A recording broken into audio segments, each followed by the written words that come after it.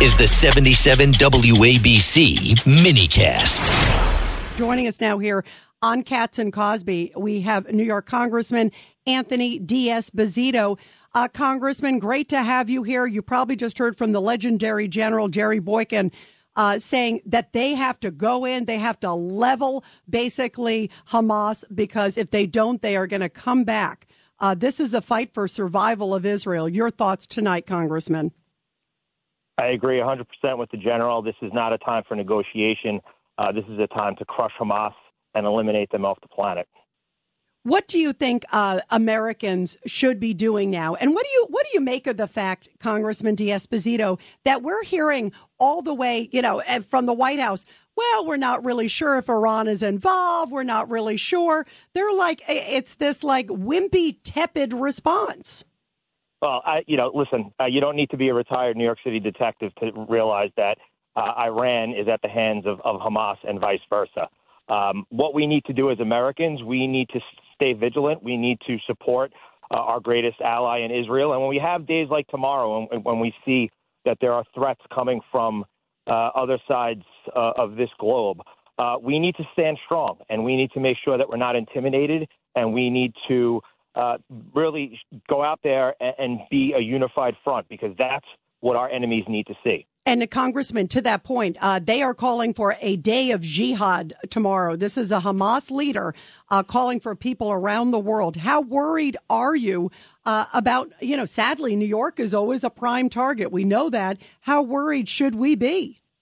Well, obviously, there's always concern. I think that throughout the year, there's always concerns as New York is a target for terrorism. But I trust in our intelligence community. I trust in our law enforcement agencies that have been preparing, that have been sharing information.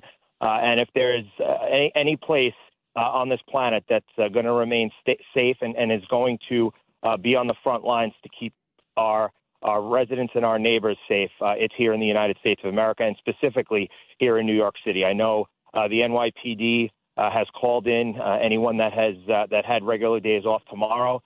So there's going to be a presence in the 5 boroughs and throughout New York City. And I've spoken to other law enforcement agencies throughout the country who are acting in a similar fashion. So I think tomorrow is about standing strong. Tomorrow is about not changing our day-to-day and making sure that children go to school, make sure that we go to work, because that's what the terrorists want. They want us to change our day. The terrorists want us to veer off our path and show that we're scared of them, and we can't do that. Yeah, we cannot give in.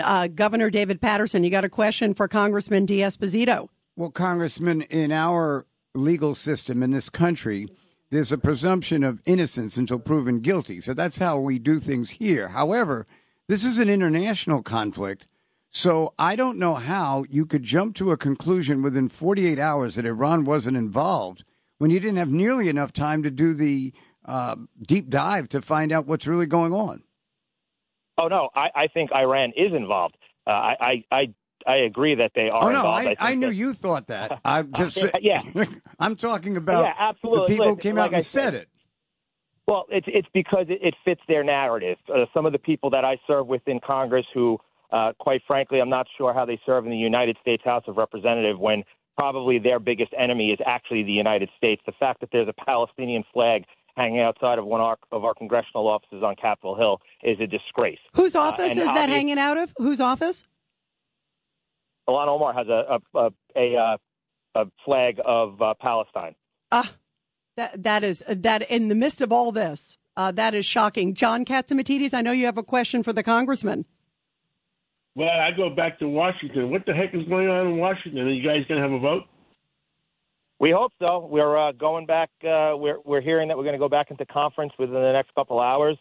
Unfortunately, it's there's a divided conference, and I don't agree with it. I think that we should all come to a conclusion. The history. I spoke to Peter King this morning, and over the last few days, and there's always been that when someone is elected out of the conference, they are the ones that are supported on the floor of the House, and the fact that we have a divided conference and that we can't get to the floor to elect a speaker is a problem. Right now, what we should be focusing on is counting down the days to that continuing resolution expires, and we need to make sure we get appropriations bills on the floor so we can keep our government running. that should be our focus. What are the chances of Kevin McCarthy making a comeback? I'm not sure that's in the cards. I think that right now there's a division between Steve Scalise and Jim Jordan. I know that a few people yesterday in the conference did vote for Kevin McCarthy and a few other names. Obviously, Steve Scalise came out on top with 113 votes, Jim Jordan with 99. So the rule of the conference was that that's the name that is now the speaker designee, and he should go to the floor and be elected. But unfortunately, we have members that are saying they're not going to support that. So, I trust in that Steve Scalise is not going to have us go to the floor until we have a unified front, because we don't want to see a repeat of what we saw in January, where we had 15 votes for Speaker of the House. All right. Real quick, Governor Patterson, you have a question. Congressman, for the welfare of the country and to make things move, wouldn't it be really a great moment for the Democrats to give Scalise the votes and let him become the speaker and then deal with all this down the road? There are immediate problems that need to be addressed, particularly the funding of whatever we choose to do in the Middle East. Well, I agree with you. It would be nice to have Steve Scalise elected. But when it comes to the votes, to be 100% honest with you, the Democrats shouldn't have supported vacating the chair of the House of Representatives last week, and we wouldn't be in this situation. All right. And believe me, I put blame on the 8 Republicans that put it on the floor. But if the Democrats didn't support it, we wouldn't be in this position right now. Yeah, absolutely. No question about it. Well, you keep us posted if we end up having a new House Speaker as early as today. Please let us know.